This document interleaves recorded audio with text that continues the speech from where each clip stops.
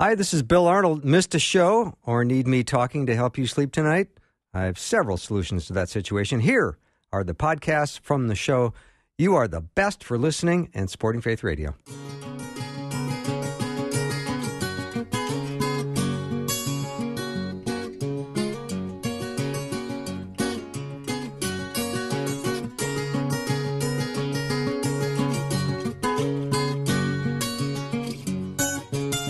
And a warm welcome to Afternoons with me. I'm Bill Arnold. We're going to be having a great couple of hours planned. We have Guy Talk coming up in just 60 seconds or so. And then John and Pam Bloom are going to be with us in theory, but not in reality, because I just got word that John's a little under the weather. So what we're going to do is play and replay an episode of Deep Thinker Thursday with John and Pam Bloom in hour 2. If you're like me, and I know I am, when you listen to the Blooms, you don't absorb everything at once. You have to listen again, and because there's so much there, and they're so thought-provoking. And you're going to love hour 1 and hour 2. And as always in hour 1 with Guy Talk, if you have a question you would like us to kick around, or you want to participate and bring up something you'd like us to discuss, let us know by text, 877-933-2484. My power panel today is Brad Johnson and Pastor Tom Brock and Justin Jeppesen. It's going to be a great hour. Let us know. We'll be back in 60 seconds. When life doesn't go as expected and your soul is triggered, how do you respond? Do you want to escape reality? Do you run over the problem in your mind over and over? Whatever your response, it's important that you pay attention to what your soul is saying. I've been thinking about this lately, and I took some time to write down my thoughts. You can read more on my blog. Just search the word soul on myfaithradio.com. Biblical insight every single day at myfaithradio.com. When faith connects with your life, the picture changes. Your spouse isn't just your spouse, they're God's child. Your children aren't projects to be raised, they're legacies to be left. And work isn't a list of tasks. It's a calling, a purpose to bring God-inspired change wherever you are. When faith connects with life, amazing things can happen. So thanks for listening to Faith Radio, connecting faith to life.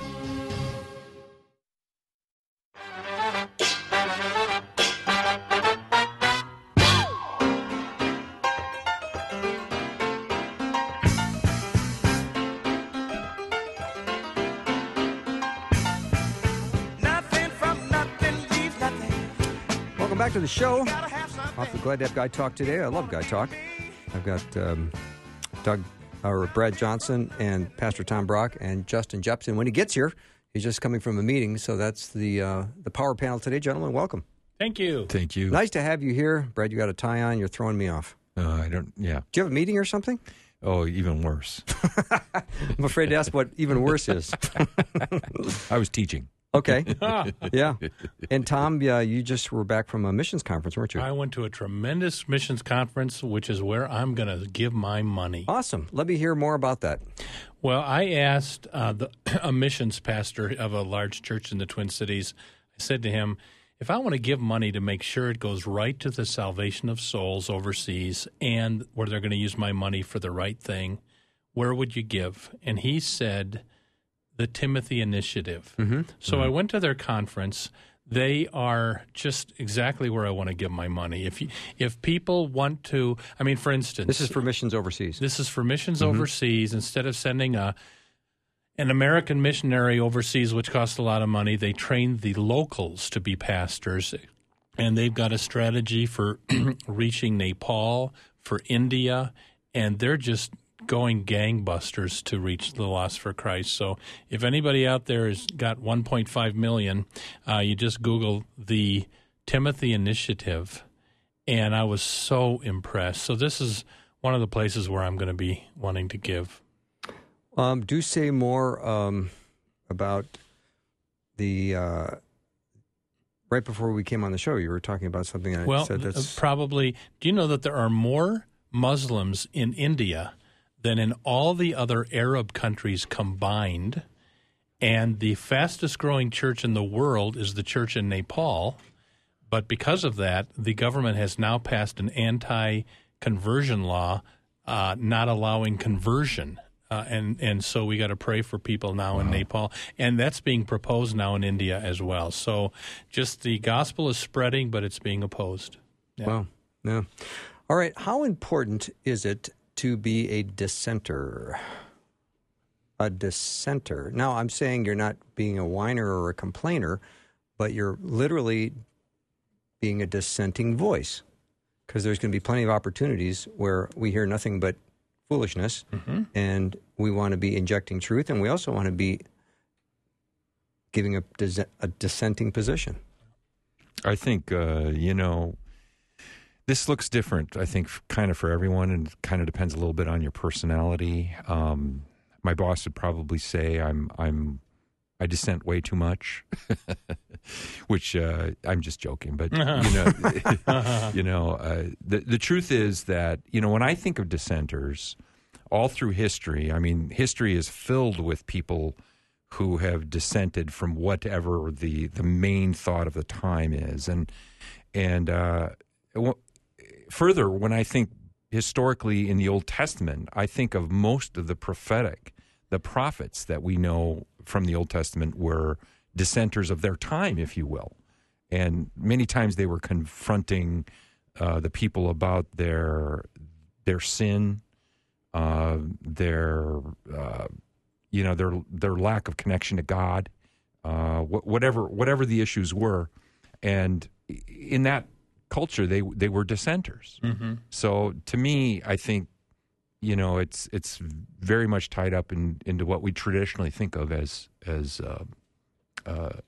prophets, in my mind. Mm-hmm. And I think of, as I'm a Lutheran, and I think of Martin Luther in 1517 nailing those 95 theses to the door of Wittenberg Cathedral. He was dissenting, and it started a huge movement that brought many people to Christ. And we were talking before the mics came on. I used to be an ELCA Lutheran, which is the liberal branch. Martin Luther would turn like a lathe if he could see what's happening. And God bless a dissenter who got up at their convention 3 months ago, because they were pushing through a proposal saying that we don't know what God thinks of non-Christian religions. A dissenter got to the microphone and said, "Oh, yes, we do. John 14:6, Jesus says, I'm the only way of salvation." They voted him down 97%. What? So if you're an ELCA Lutheran out there, wow, you gotta pray about it. I think it's a long time past to join a more biblical branch of that denomination. Mm-hmm. But that, I praise God that guy got to the microphone, because it was going to be a grease skid to get this thing passed, and it did pass, but not until he just spoke the truth of God. In fact, that's what he said. He said, I'm going to speak some inconvenient truth to power now, and he did, and they did not like it. Yeah. So I praise God for good dissenters, but being a pastor, if you're going to dissent, just be nice about it. Mm-hmm. The guy that got to the microphone was very nice, and if you have to talk to your pastor or dissent in your church, do it, but don't be a bull in a china closet about it. Just humbly, lovingly speak your piece. Yeah, it's interesting because dissenting is critical for the health and well-being of most companies, organizations. I know that there's been times when, let's say, a nurse in the operating room sees a situation that seems precarious, or she should speak up, but they don't tell the doctor anything because the doctor is the one obviously in charge, and but then there's been mistakes as a result. Because you have to dissent sometimes. I mean, there's been safety concerns in the airline industry that you hear about that nobody spoke up. Yeah. It's like, oh, you're kidding me. Yeah. Yeah. I think America's in trouble because Christians won't dissent. We And just I agree, Tom. we go along with everything, and we're just very quiet. We need to be more vocal as the church today in America. I agree. All right. Let me take a little break. I think we've got Justin coming in as well, so we're going to be open to taking any questions you have or issues you'd like us to tackle. Send us a text, 877-933-2484. Be right back.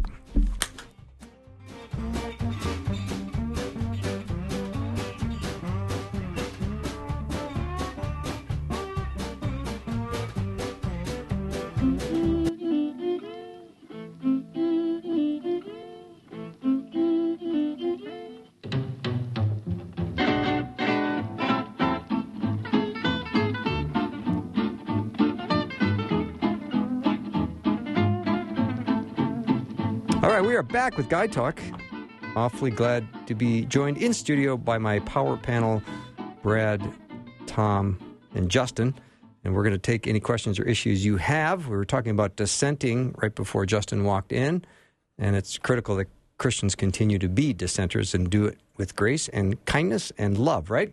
Amen. Amen. Yeah. All right. When you come across a word that you may or may not know what it means, are you more likely to fake your way through it or just say, I don't know what that means, or I can't remember what that means? Mm-hmm. I like to be the person who knows what it means. Yeah. Right? So the cool thing about having phones nowadays, we can go to the bathroom and look it up real quick. That's exactly what I was going to say. Yep. We can look it up real quick. Yeah. We can figure it out. One of the things I was always pretty good at as a kid was using the context to figure out the meaning of words. And I think Jordan Peterson calls it the zone of proximal development, where you are understanding a little bit more than your ability. Mm-hmm. And this is something that, parents automatically do to their kids without even realizing it, where they talk to them, when they're babies, they talk to them in baby talk, but as they grow, they talk to them a little bit more, with just a little more complexity, and then children pick up language from that, and that's an automatic skill. And Jordan calls it the zone of proximal development. And I think we, sometimes you can figure that out. If someone's constructed the sentence well, you can figure out what that word is. But if not, You have little ones, don't you, Justin? That's good. I do have a 2.5-year-old and a 5-month-old. Are you speaking adult to them yet? Sometimes. Yep. Most of the time, no. But, to your point, Brad, it does. I'm surprised at what my son at 2.5 right now, he's just soaking everything in, and the things that he'll repeat back, or the words that we didn't even know that we did say, he'll mention. And we're like, we got to be careful. But, Oh, you do. Yeah, but that's good. So in Ephesians 2:10, and I love this Greek word used by Paul when he told the Ephesians church that we are God's handiwork, created in Christ Jesus to do good works, which God prepared in advance for us to do. The word handiwork is a translation of the Greek word poema. It's a pretty rich word. It means work of art or masterpiece. Do you guys feel like works of art or masterpieces? You guys want to break into smaller groups and try to figure this out? I feel like more like a mess than a masterpiece. Isn't that interesting? Okay. But I think part of that too is that we're works in progress, and so I think I think the idea of a masterpiece is he's not finished with this yet. He's begun. He's faithful to finish what he's begun. But I think it's interesting that word, even the word order in the Greek in Ephesians 2:10. His is the first word. So the emphasis of the 2:10 is not us as the masterpiece, but it's him as the one who's working and doing working out the masterpiece. So that gives me hope in the midst of my mess. And I think too, it's interesting that the one who calls us a masterpiece, the Apostle Paul, also said, "Oh, wretched man that I am, who will rescue me?" And you know what I think is helpful?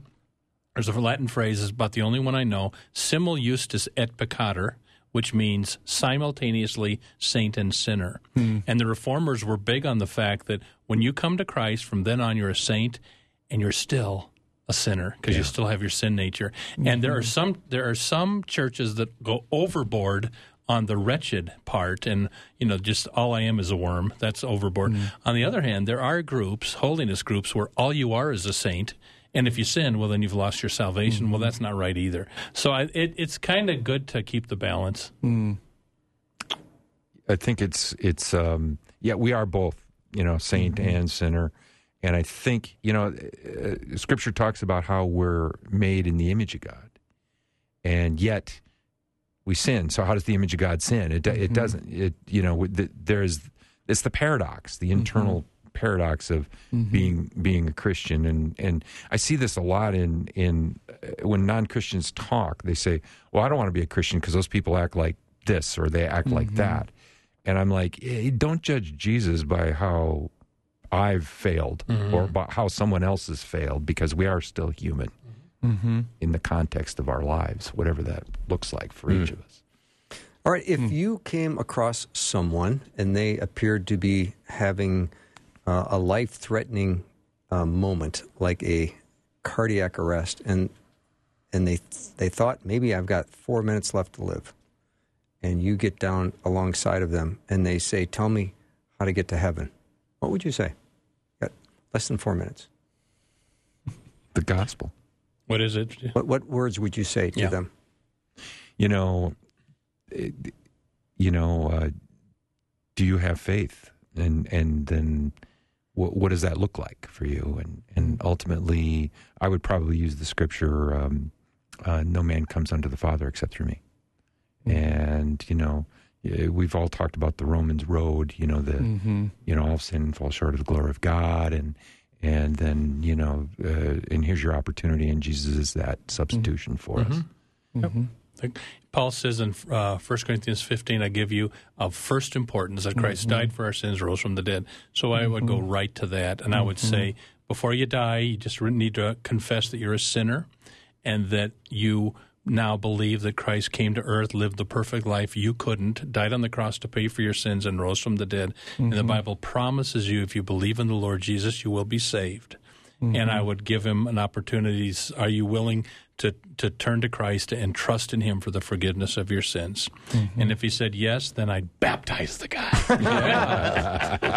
Well, and to go along with that, I go to Peter's words at the end of his first sermon on Pentecost, and that his words cut them to the heart. And they said, "What should we do to be saved?" He said, "Repent and believe and be baptized." I mean, it's just my dad was Roman Catholic. I was 19 when he died. Went to his deathbed many times, but I didn't know how to share the gospel. And I after that, and he died, and then I learned about a month later how to share the gospel. And I had maybe 12 dreams of Dad dying, and before I could say, Jesus died for your sins, he'd always die before I could get it out. And so I didn't want to have dreams like that anymore. So when my sister was dying and my mom was dying, I went into the hospital rooms and made sure to do that. But I just want to encourage our listeners that everybody thinks they're getting to heaven by being good. 9 out of 10 people. You got to knock that out. And then you got to say the only thing that saves us is the death and resurrection of Christ. That's right. Interestingly enough, my next question is, what is something that most people learn only after it's too late? You just named it, though, didn't you? I did, yeah. Yeah.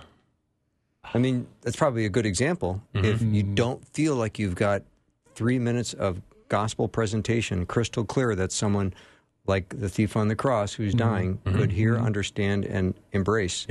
That's something you should probably figure out. Absolutely. Yeah. I mean, are any of you guys trained in CPR? I am. Are you? Yeah. I mean, it's one of those mildly, but mildly, yeah. Well, not certified, but I. Yeah. Yeah. I mean, I'm certified, but I've never done it. Sure. Never had to do it. Which kind of is a relief. Yep. But no kidding. It's things like, do you wish you would have taken the CPR course? Of course, you always think You that. wish you would have taken swimming lessons when the cruise ship went down. Right. Exactly. Can you think of anything else that most people learn only after it's too late? People usually get the security system for their house after they've been broken into. Totally. Yeah. Totally. I don't mean to make you guys think too hard here. Where our brains are smoking right now. Yeah. That's a stumper right there. That is the fog in this place. Yeah. I'll give you one that you learned. I went to college thinking the Lord wanted me to go in one direction, and I had to be turned around by the Lord halfway through college. Maybe because I didn't seek him right in the first place. So I'm not saying I wasted half of my college, but I wish I would have sought that one out better before I went off. So, make sure, everybody, that you're praying for God's will daily and that you don't rush off into the day without saying hello to the Lord on stuff like that. Here's a question from a listener. How do you get over the guilt of past sins? I feel like I keep having to ask for forgiveness. Well, Scripture says it's as far as the east is from the west, and that propitiation that Jesus did is deep, and it says God's basically you're clean. It's forgiven. It's over, and I think one of the good things about that, from her perspective, is that you can you can correct rights that have been wronged, whether they're justice or whether there are other things. You've made a mistake in such and such and such. You can fix those things. Mm-hmm. Nonetheless, and there is a human consequence for our choices and our decisions. But nonetheless, the Bible says that our sins have been forgiven, and it's as far as the east is from the west, which to me is basically infinity, right? Mm-hmm. And when I was younger, I used to have this trap that I was part of, where if I sinned, I would confess it, Lord, forgive me. And if I didn't feel forgiven, oh, Lord, please forgive me. I mean, I'd ask for forgiveness 5 or 6 times for the same sin. Mm-hmm. And then it was pointed out to me, 1 John 1:9, if we confess, God is faithful to forgive. Mm. So you ask for forgiveness once, and he forgives you. And if you still feel guilt after that, that's not the Holy Spirit anymore. That's the devil trying to get you under condemnation. And a great sermon I heard back in those days was the preacher said, every time you sin, immediately do 3 things. Number 1, confess it. Confess means to agree with. So, okay, God, I agree, that was wrong. Number 2, you put it under the blood.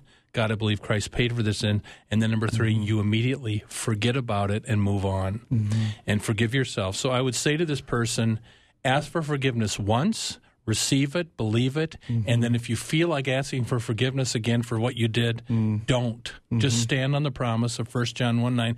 And I think that's also why God gave us Holy Communion. Shed for the forgiveness of your sins when you drink the wine. That's God's way of reassuring our hearts. So try not to dig up what God told you to keep buried. You know. Yeah, the only thing I would add to that, that's so right on, I think, to keep being transformed by the renewing of our minds. But, James 5:16 says, confess your sins to one another, pray for one another, not that you may be forgiven, that you may be healed. And so I think when we can talk openly about our sins in the context of Christ-centered community, I have found that when I've done that, it actually opens up opportunities for others to confess, maybe what they've never confessed, and then for there to be love, and we can incarnate the love and forgiveness of God to one another, and actually transforms our past guilt into moments of ministry. Yep, and sometimes people cannot believe God's forgiven them, so you need to do James 5. You need to confess that to a pastor or a friend and have them say the absolution that I proclaim to you that because of Christ and his death and your sorrow, you are forgiven. Sometimes we need to hear that that's why they have confession in the Lutheran and Catholic churches, Episcopal churches. People don't use it much in the Lutheran church, but they should, because it's a way of being set free. Yeah. All right. Let us know what questions you might have, or if you want clarification from something that's been said, let us know what it is. 877-933-2484. Brad, Tom, and Justin are in studio. They're my power panel today on Guy Talk. We will take a very short break and be right back.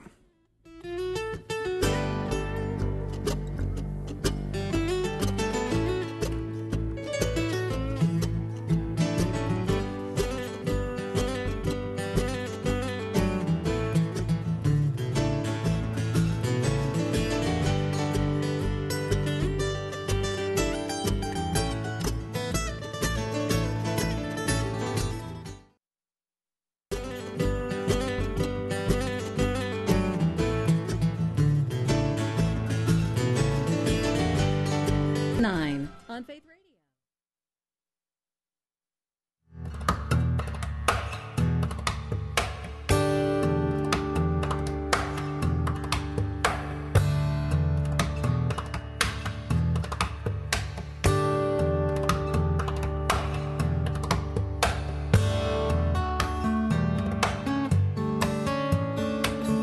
All right, we are back with Guy Talk. Had my wingman Terry wrote in and said, when I became a Christian, for the security of my forgiveness of past sins, I would recite Psalm 51 daily. It started sinking in about 6 months of doing this. Let me read a little bit of Psalm 51. You guys up for this? Yeah. Have mercy on me, O God, according to your unfailing love. According to your great compassion, blot out my transgressions. Wash away all my iniquity and cleanse me from my sin. For I know my transgressions, and my sin is always before me. Against you, you only have I sinned and done what is evil in your sight. So you are right in your verdict and justified when you judge. Surely I was sinful at birth, sinful from the time my mother conceived me. Yet you desired faithfulness even in the womb. You taught me wisdom in that secret place. Cleanse me with hyssop, and I will be clean. Wash me, and I will be whiter than snow. It goes on and on, but it's lovely, isn't it? When I sin and feel guilty, I love to get on my knees and read Psalm 51 out loud. You can't beat it for cleansing. And So you're in a full agreement with Terry. what's that? You're in full agreement with Terry on Amen. Psalm 51. I love it. Yeah. All right. What fact amazes you every time you think about it? What absolutely has you in amazement every time you think about it? Well, I think for me, we call outer space for good reason because there's a lot of it out there. Yeah. So I think the fact that we created our own metric to measure the distance between, our planets and solar systems and galaxies. So the fact that a light year, and light traveling 186,000 miles per second over the course of a year, it just amazes me how huge. When I look up into the night sky every single time, I feel like a little kid again. I'm amazed by it. I love it. Any grand idea that comes to mind, either of you guys? I was sitting next to a doctor once on the airplane, and he found out I was a pastor, and he said, I became a Christian in med school. I said, well, what converted you? And he said, when I started to see how incredibly well-designed the human body is, I had to conclude there's a designer to this thing. I do too. I mean, think of all the times you've gotten a little cut. It always heals. I mean, the way that God has created the body to heal itself is rather amazing. It is amazing. And I agree with Justin about outer space, but lately I've been noticing the power of the human intellect in a way where we can actually think about things in a way that's meaningful and makes sense, is rational and yet spiritual, deeply heartfelt, and we have this kind of connection between the heart and the head, and as we live through life, one of my missions has been trying to integrate that, not just use knowledge, but use the heart and integrate the knowledge with the heart, and it becomes like wisdom from my perspective, and test it against Scripture and move forward, and that ability for us, that our conscious mind, to just think about these things, and to think about specifically like what Jesus did specifically, and thank him specifically for that on the cross for us, specifically for you, specifically for me. It's an amazing concept, and I feel like sometimes we just kind of gloss over it. It's not that big a deal, but it's amazing to me. It is. Can you think of a time or something that happened that at the time seemed inconsequential, but it turned out to be quite significant as you look back, or as your life unfolds? At the moment, the interaction, the exchange, the meeting, the time and place you were in seemed maybe inconsequential. But now you look back and you go, oh my, was that ever pivotal? Yes. I was 19 years old, leading a Bible study at college. A young woman by the name of Pam says, Tom, can I talk to you privately afterwards? And I said, yeah. And she says to me, Tom, are you sure you're saved? And I was offended. And I said, well, I think I'm saved. No, are you sure you're saved? And I said, yes. And she left, and I'm sitting on my dorm room thinking, did I just lie? Because I don't think I was sure at that point. And so it was about that time that 1 John 5:13, if you believe in Christ, you can know you have eternal life. That's when the light bulb started to go on. But there's a little conversation that irked me, to be honest with you, that really changed my life. I mean, I think I was saved before I had the assurance of my salvation, but I wouldn't want to live without that, So that was a good one. It for seemed me. Inconsequential at the time? It seemed like this off-the-cuff remark? It like, get out of my dorm room. Right. So yeah. Yeah, I think for me, it's hard. I'm trying to think of one particular one, but I feel like a lot of my life, God plays this kind of divine connect the dots game where it's like all these different moments will come, and then one moment will happen, and I'll look back and I'll be able to see, how all of this connected together. And so one of the things for me that's coming to mind, though, is one of the first memories that I have as a young boy, even before I feel like I knew the Lord personally. And this, maybe it'll sound a little weird. I don't know if this is theologically correct or whatever, but I remember waking up. This might be the last time you have me back, but I remember waking up as a little boy, and I remember feeling like this like weight, and it was I felt like it was God's presence, but it felt like this weighty, like this density. Like it was like I was wearing like a heavy blanket or something. And I remember I reached out, and it was like I was clinging onto a finger, almost like a little boy would his dad. And I never knew what that meant, what that encounter was about. And then I remember learning about, when you talk about God's glory in the Hebrew kavod, that's this idea of weightiness or density.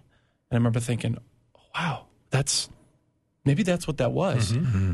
And then I remember the day that my son was born, the very first thing that he did when he looked over at me, he reached out and he grabbed onto my pinky. Mm-hmm. And it brought me back, those dots connected. Mm-hmm. And I felt that density, that weightiness. I felt glory. Mm-hmm. And so I think that's cool. That was, those are some dots that connected it. And those individuals by themselves didn't seem like didn't know what they meant, but God was he was doing something bigger than I thought. It's cool. Now, for me, it's probably more negative kind of a story. I have a moment in my young married life where my wife was relaying to me some problems she was having with some coworkers, and as guys, we want to fix things, right? So she's telling me about these issues, and I'm getting frustrated. She's telling me about this, she's telling me about that, and finally I just blurted out. And God has forgiven me for this. But I blurted out, you know what? If I can't fix it, don't bother telling me about it. And, and something happened. I saw her eyes just, go a little bit dimmer. And she's like, oh, boy. And so I'm putting up this wall between us, which, is not the proper thing to do for a married man. And it hurt. And it was the beginning of kind of, I would say, a kind of a wedge in our relationship at that point. And at that point, it wasn't that big a deal. I mean, I didn't think about it very much. But some 18 years later, I was praying one day, and the Holy Spirit brought that memory to me. And I had to apologize. Did she remember it? She knew. Oh, she did. Okay. It was significant. And the Holy Spirit brought it to me, and the Spirit gave me allowed me to feel the pain of that moment from her perspective, and it was very healing, at that point. But it was something I wished I never had said. Wished I could take it back, and the end of the story is good in the sense that there's restoration, but there's a good 18 years in there where that wedge was between us because I'd said that. Mm-hmm. Thanks for sharing that, Brad. Yeah. Well, I remember which appeared very inconsequential. I got a call from a friend of mine, Joel Hodgson, who was hired to do this event. And he said, I was hired to do this, but I'm not going to be able to do it. Can you fill in for me and do it? And I said, well, Joel, I'm happy to do it. I won't be as funny as you, but I'd be happy to fill in. And then at that event, my contact person was a person who was just getting hired to go work at Prison Fellowship in Washington. And Prison Fellowship was just starting this new program of trying to reach inmates for Christ. So as a result of meeting her, I got hired to do these in-prison events, to which I've now done. I've been in 80 prisons across the country. Wow, that's great. Including on death row on Easter morning in South Carolina. And then out of that, my heart got so broken for people in recovery and people who have had drug and alcohol problems that I then gravitated into how can I continue to be salt and light in their world and hopefully speak the truth. Because oftentimes people that gravitate towards recovery groups are people who have suffered themselves. And they're wonderful, people that come alongside and say, look, I've been there. But I can't walk in there and say I've been there because I haven't. I've never tried drugs or alcohol in my life. And I've never even had a speeding ticket, so it's not like I can go in prison and go, I'm a lawbreaker just like you. But then all of a sudden, I've got this ministry to people in drugs and alcohol, and then all of a sudden I knock on the door at Faith Radio and say, these are some of the best stories I've ever heard. And Neil said, let's try it for 8 weeks. And then we started Real Recovery, talking about stories of redemption through Christ, and now we're in our almost 9th year. When is that? It's Sundays at 5. And if it wasn't for that, I wouldn't be sitting here doing the afternoon show. Yeah. So, I mean, it's an amazing series of dots, like you said, Justin, that are connected. But it seemed very inconsequential at the time. A friend of mine calls and says, can you fill in for me on a night? Yeah, I can do that. And it's interesting how I just want it to be an encouragement for listeners just to know that nothing in God's economy is inconsequential. It's true. And man plans his steps, but the Lord directs his path. I mean, I didn't want to live in Minnesota. I still don't. But I won't tell the whole story, but God wanted me here. I think I'm supposed to minister to the Lutherans, helping them understand the gospel. And all the Lutherans are up in the upper Midwest. This is where, but my plan was to go back to Florida, And so just the way that the Lord, like with your story, just bumbled you into where you were supposed to be. I think that happens a lot. And of course, I didn't think anything of it. It was, I'm happy to do it. Plus, I was getting paid, so, wasn't a big stretch for me. Yeah. But there, I then meet someone who hires me to do 80 events in prisons, and all of a sudden, it's like I've got this incredible, deep desire to continue to do ministry for men and women. Well, men now, but I mean, I've been in a number of women's prisons too. Had a 25-minute conversation one night with Susan Smith in South Carolina. She's the woman that strapped her 2 kids in the backseat of the car and drove it into the lake. You did? Oh, wow. Wow. She had severe mental illness, depression, bipolar, and she was insane, she said, and unmedicated. And anyway, she's a believer now. Is she? Wow. Oh, yeah. Oh. And she said, of course, I'm the villain. There's 7 or 8 other women in this prison that have killed their children. But I'm the villain because of the newsworthiness of the story. Oh. But she said, I will live the rest of my life with my heart broken. Sure. And I will now do my best to share the light of Christ with others. Wow. And the great thing about the story is there is redemption. Yeah. I mean, even in something as horrific as that. Can you imagine anything worse for someone? Yeah. It's horrible. I generally don't like talking this much on God Talk, but I appreciate you letting me chat here a little bit. Let me take a break. We'll come back. Lots more. Bill.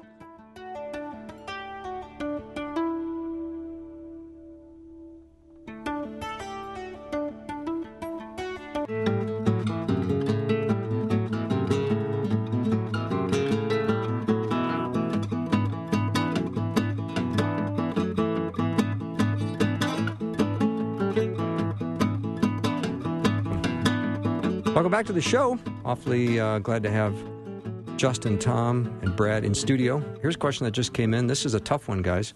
I just attended the funeral of a believer, father, and husband who died at 42 after falling off a ladder. How do you process things like that with God? Thanks. It's always hard. It's never easy. I think when I think of people passing away and moving on to the next aspect of their life, I think of Job and all the things that Job went through in the book of Job. And in a way, God said, no, Job's going to be after my heart, and he's not going to do this. And Job lost everything, right? And his friends sat with him in silence for days, and the Jews call it sitting in Shiva. And I think it's a good way for us to process our feelings. And the fact is that there's grief, and we have to process that grief, however that looks for us, and it looks different for different people, and it takes time. There's no simple, easy answer.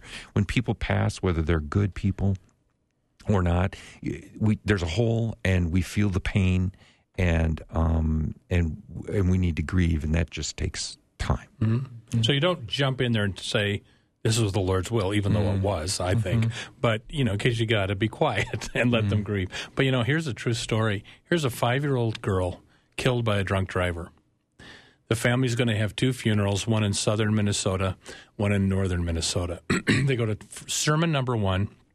The preacher says, well, just be assured that it is not the will of God that a 5-year-old girl gets her life taken away by a drunk driver. Just know that this was not the will of God. They drive up north for sermon number 2, different preacher. Well, we don't understand all this, but we understand and know that ultimately God is in control of all things, and for some reason this was his time to take her. And the poor parents are sitting there scratching their heads.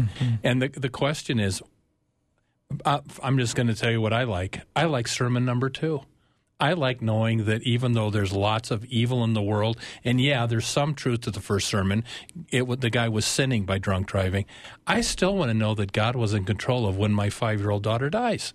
I don't want to think that chance or the devil is ruling the universe. Mm-hmm. And with this, the question about the guy falling off the ladder, I wouldn't say this right away, but the verse is, a sparrow cannot fall to the ground apart from our Father. He could not have fallen off of that ladder apart from our Father. And to me, it's a comfort that God's in control of even my tragedies, because I don't want chance or the devil to run the universe. Mm-hmm. Romans 8:28. Mm-hmm. God causes all things to work together for the good of those who love him. Mm-hmm. That's a great verse, you know. Mm-hmm. So, yeah, that story actually hits really close to home. Just under 3 weeks ago, my dad fell off a ladder putting Christmas tree lights and broke 2 ribs, punctured his lung. It wasn't life-threatening, thankfully, but it could have been. You know, if he would have, who knows what the situation was here, if this man hit his head or whatever. But, you know, I can tell you, I don't think, the process of grieving, I think trying to figure out the why isn't going to be helpful. No. And I think that ministry of presence is so huge in being in community. I remember as a youth pastor sitting in a hospital room with a student who was watching his dad take his last breath at 43 and losing a battle to cancer. And what do you do after that? And I was the one who drove him back home. And I remember we were just silent. There's nothing you can say. But I was just, I said, I told him, I said, I don't know, there's nothing to say, but I just want you to know I'm here. Yep. And I let him take the lead. And he, and those that are processing with and grieving, it's real. You got to feel it. But yet at the same time, we do have hope. If this man was a follower of Christ, death doesn't have the last word. Mm-hmm. Right. So are we saying silence can be golden? Mm-hmm. Absolutely. Mm-hmm. Mm-hmm. Absolutely. Yeah. And presence. Yep. In there. And then eventually you do say something. You don't do it right away.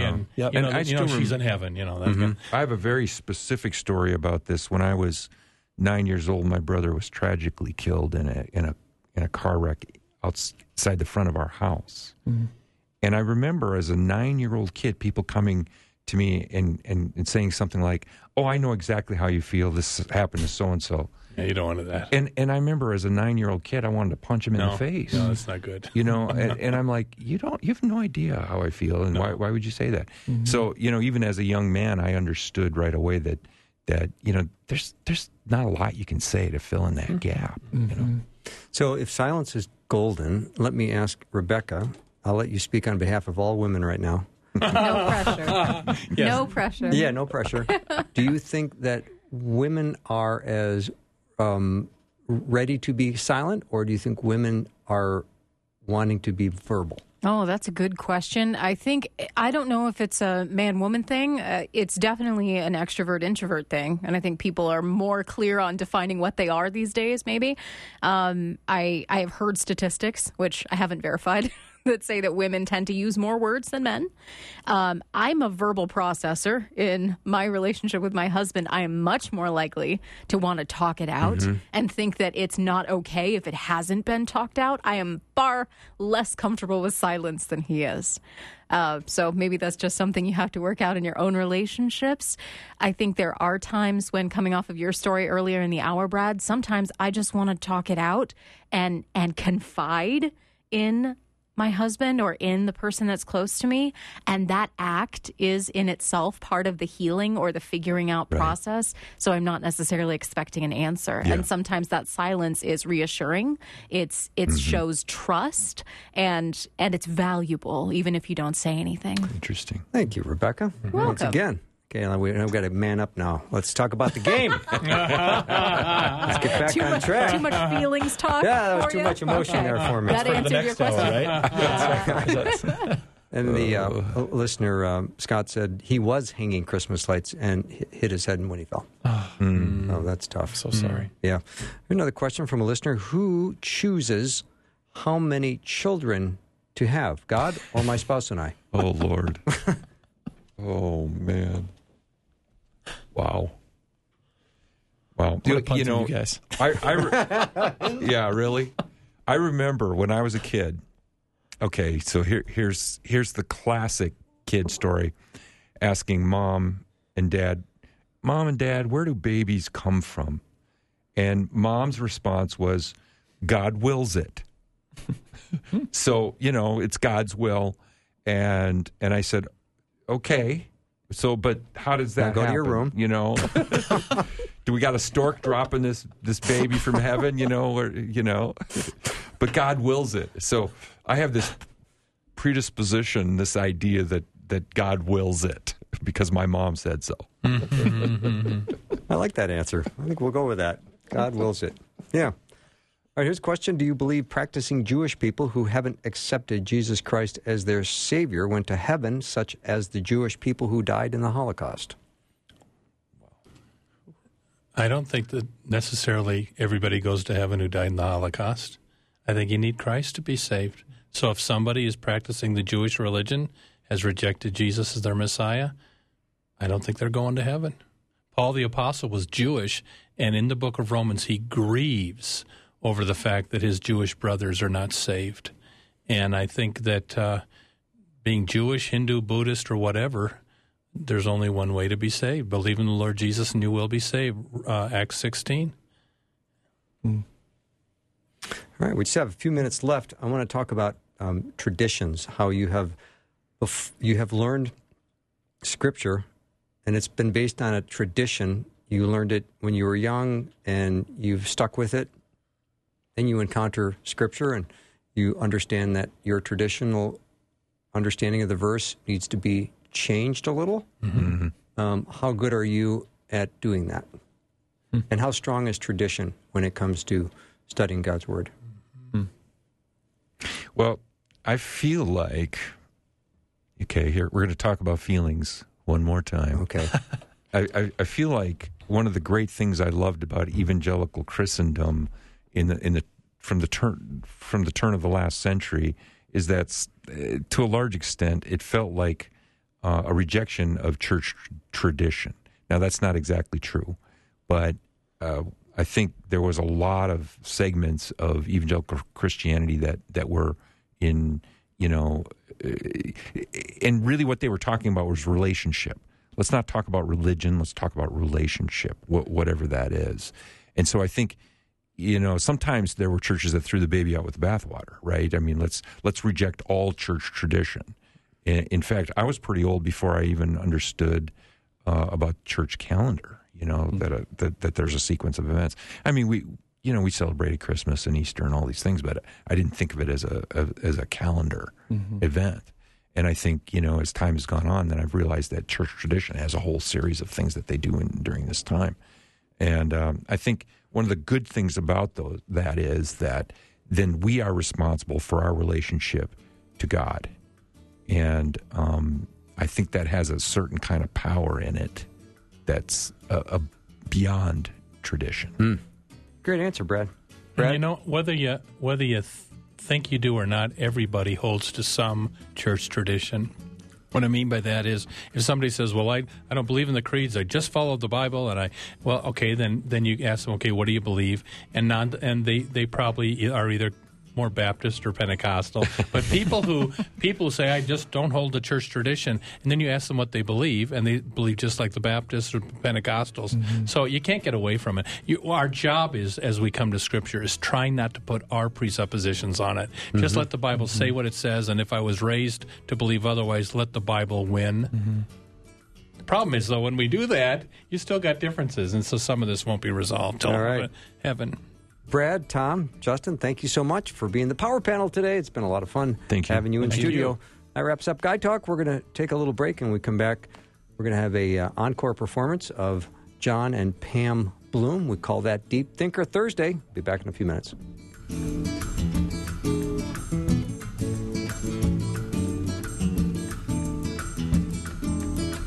Thanks for listening. Programming like this is made available through your support. Information available at myfaithradio.com.